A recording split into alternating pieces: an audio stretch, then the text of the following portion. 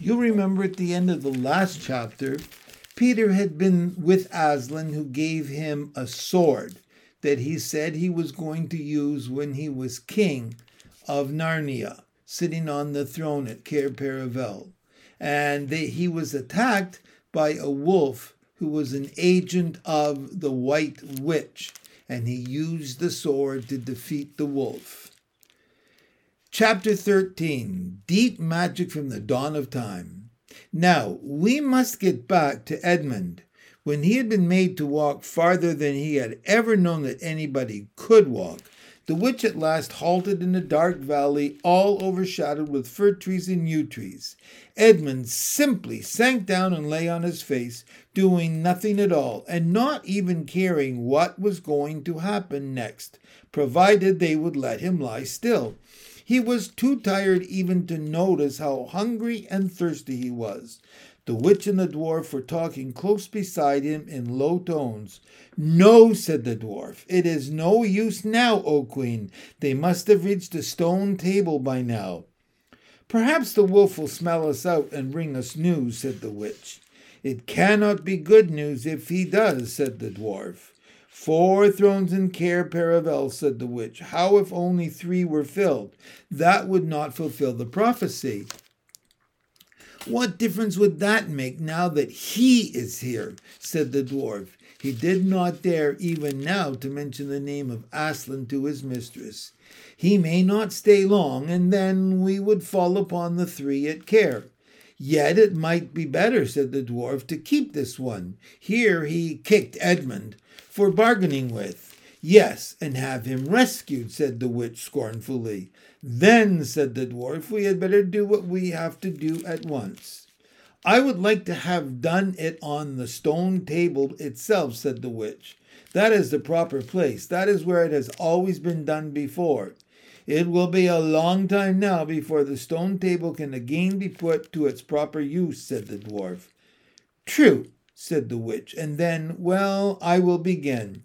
At that moment, with a rush and a snarl, a wolf rushed up to them. "I have seen them. They are all at the stone table with him. They have killed my captain, Mogrim. I was hidden in the thickets and saw it all. One of the sons of Adam killed him. Fly! Fly! Fly!" "No," said the witch. "There need be no flying. Go quickly. Summon all our people to meet me here as speedily as they can. Call out the giants and the werewolves and the spirits of those trees who are on our side. Call the ghouls and the bogles, the ogres and the minotaurs. Call the cruels, the hags, the spectres, and the people of the toadstools. We will fight. What? Have I not still my wand? Will not their ranks turn into stone even as they come on? Be off quickly. I have a little thing to finish here while you are away."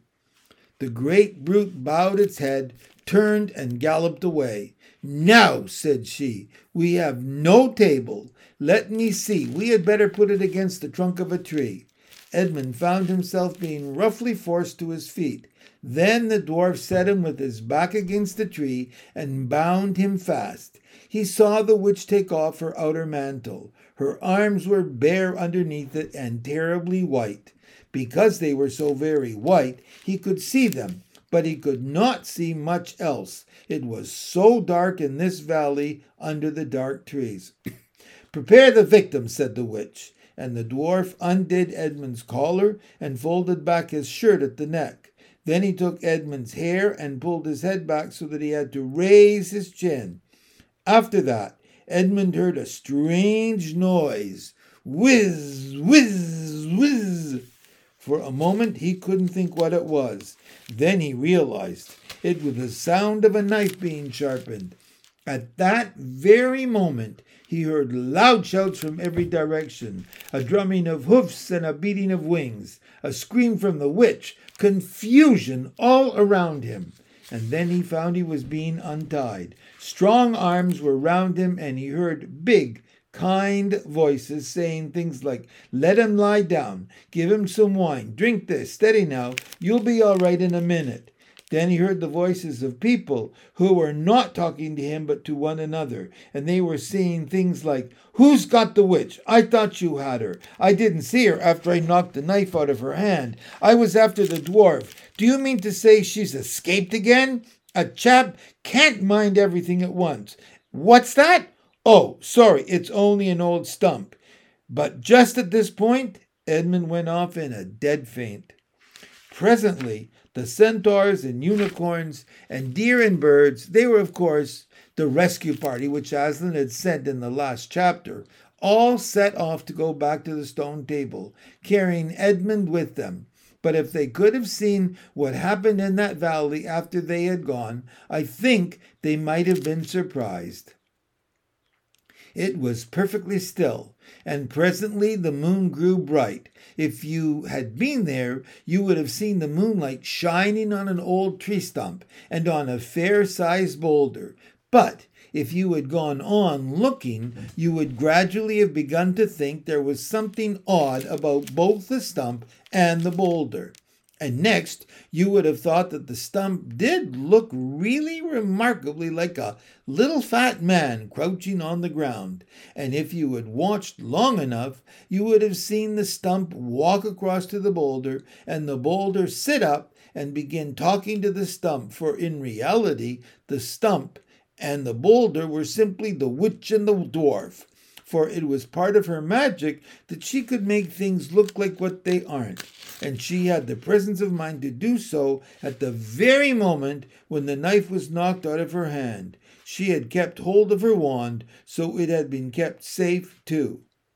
When the other children woke up next morning, they had been sleeping on piles of cushions in the pavilion. The first thing they heard from Mrs. Beaver was that their brother had been rescued and brought into camp late last night, and was at that moment with Aslan.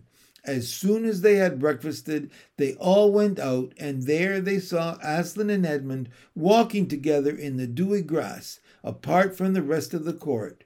There is no need to tell you, and no one ever heard what Aslan was saying, but it was a conversation which Edmund would never forget. As the others drew nearer, Aslan turned to meet them, bringing Edmund with him. "Here is your brother," he said, "and there is no need to talk to him about what is past."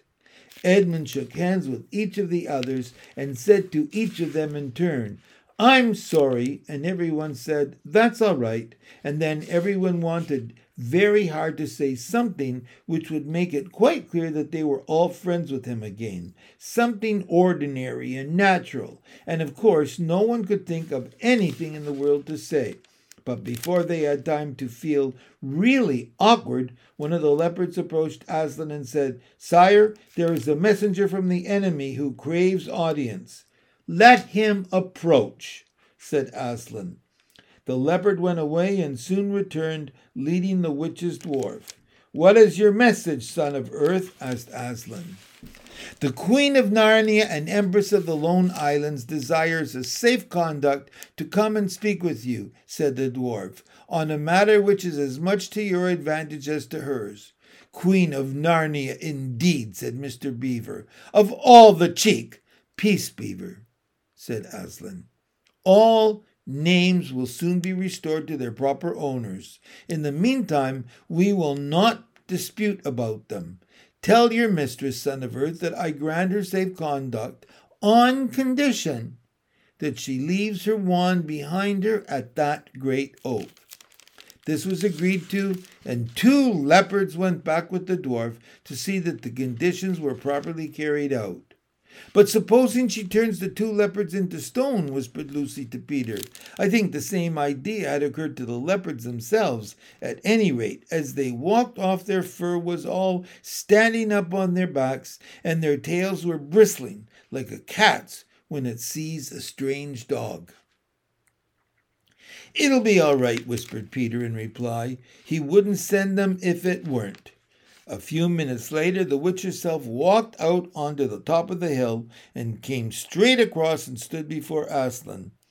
The 3 children who had not seen her before felt shudders running down their backs at the sight of her face, and there were low growls among all the animals present. Though it was bright sunshine, everyone felt suddenly cold. The only two people present who seemed to be quite at their ease were Aslan and the witch herself. It was the oddest thing to see these two faces, the golden face and the dead white face, so close together. Not that the witch looked Aslan exactly in his eyes. Mrs. Beaver particularly noticed this. "You have a traitor there, Aslan," said the witch. Of course, everyone present knew that she meant Edmund, but Edmund had got past thinking about himself after all he'd been through and after the talk he'd had that morning. He just went on looking at Aslan. It didn't seem to matter what the witch said. "Well," said Aslan, "his offense was not against you. Have you forgotten the deep magic?" asked the witch. "Let us say I have forgotten it," answered Aslan gravely. "Tell us of this deep magic." "Tell you?" asked the witch, her voice growling suddenly shriller. "Tell you what is written on that very table of stone which stands beside us? Tell you what is written in letters deep as a spear, in long on the firestones on the secret hill? Tell you what is engraved on the scepter of the emperor beyond the sea? You at least know the magic which the emperor put into Narnia at the very beginning. You know that every traitor belongs to me as my lawful prey, and that for every treachery I have a right to a kill." "Oh," said Mr. Beaver, "so that's how you came to imagine yourself a queen, because you were the emperor's hangman, I see." "Peace, Beaver," said Aslan, with a very low growl. "And so," continued the witch, "that human creature is mine. His life is forfeit to me. His blood is my property. Come and take it then," said the bull, with the man's head in a great bellowing voice. "Fool," said the witch with a savage smile that was almost a snarl. "Do you really think your master can rob me of my rights by mere force? He knows the deep magic better than that. He knows that unless I have blood, as the law says, all Narnia will be overturned and perish in fire and water." "It is very true," said Aslan. "I do not deny it." "Oh, Aslan," whispered Susan in the lion's ear. "Can't we, won't you, will you? Can't we do something about the deep magic? Isn't there something you can work against it?" "Work against the emperor's magic?" said Aslan, turning to her with something like a frown on his face. And nobody ever made that suggestion to him again. Edmund was on the other side of Aslan, looking all the time at Aslan's face. He felt a choking feeling and wondered if he ought to say something, but a moment later he felt that he was not expected to do anything except to wait and do what he was told. "Fall back, all of you," said Aslan, "and I will talk to the witch alone." They all obeyed. It was a terrible time, this, waiting and wondering while the lion and the witch talked earnestly together in low voices. Lucy said, "Oh, Edmund," and began to cry. Peter stood with his back to the others, looking out at the distant sea. The beavers stood holding each other's paws with their heads bowed. The centaurs stamped uneasily with their hooves. But everyone became perfectly still in the end, so that you noticed even small sounds like a bumblebee flying past, or the birds in the forest down below them, or the wind rustling the leaves, and still the talk between Aslan and the White Witch went on. At last they heard Aslan's voice. "You can all come back," he said. "I have settled the matter. She has renounced the claim on your brother's blood." And all over the hill there was a noise as if everyone had been holding their breath and had now begun breathing again. And then there was a murmur of talk. The witch was just turning away with the look of fierce joy on her face when she stopped and said, "But how do I know this promise will be kept?" Roared Aslan, half rising from his throne, and his great mouth opened wider and wider, and the roar grew louder and louder, and the witch, after staring for a moment with her lips wide apart, picked up her skirts and fairly ran for her life.